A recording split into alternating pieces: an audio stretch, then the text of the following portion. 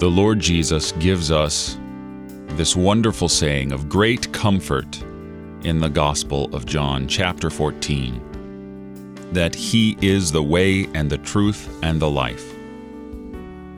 But what does this mean? Is it some sort of hidden meaning hiding in there, or is it just plain straight facts from the mouth of Jesus? He is the way. He is the only port of access to the Father. In Revelation, John calls Him the door in heaven that is opened and no one can shut. He is our access to the Father. Now, why should we want to access the Father if it were not for that in Him, in Jesus, is life, proceeding from the Father and the Son to you, eternal life, perfect bliss. This is the truth that Jesus offers.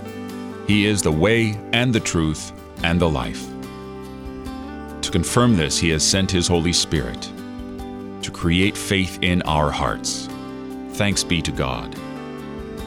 You're listening to Oratio, part of your morning drive for the soul, here on Worldwide KFUO. Christ for you, anytime, anywhere.